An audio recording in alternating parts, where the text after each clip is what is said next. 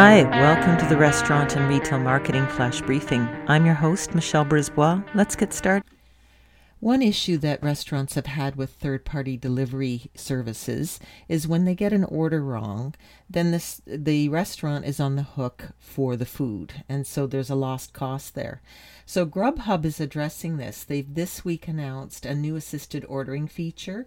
It's rolling out on August 23rd, and it's going to replace phone orders by giving customers 3 option prompts. They can place an order or ask questions about a previously placed order or ask any other questions.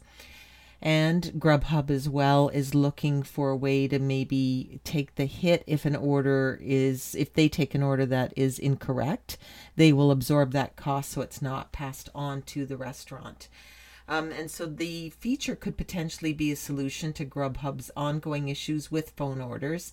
There's been restaurant complaints, lawsuits. Most recently, New York City has enacted legislation which prohibits third-party delivery companies from charging restaurants for a phone order that didn't result in a sale.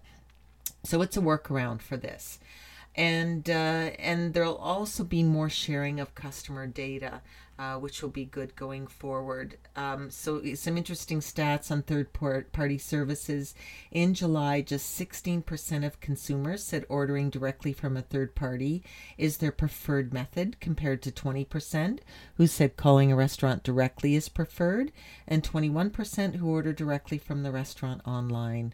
So third party, because of some of the services issues, hasn't been preferred, but this might streamline things for everybody, because then the restaurants conceivably won't have to be dealing with phone calls that maybe are extraneous or just looking for information. It can help them focus their scarce labor on making and serving the food. Talk to you tomorrow. So come on, let's get out.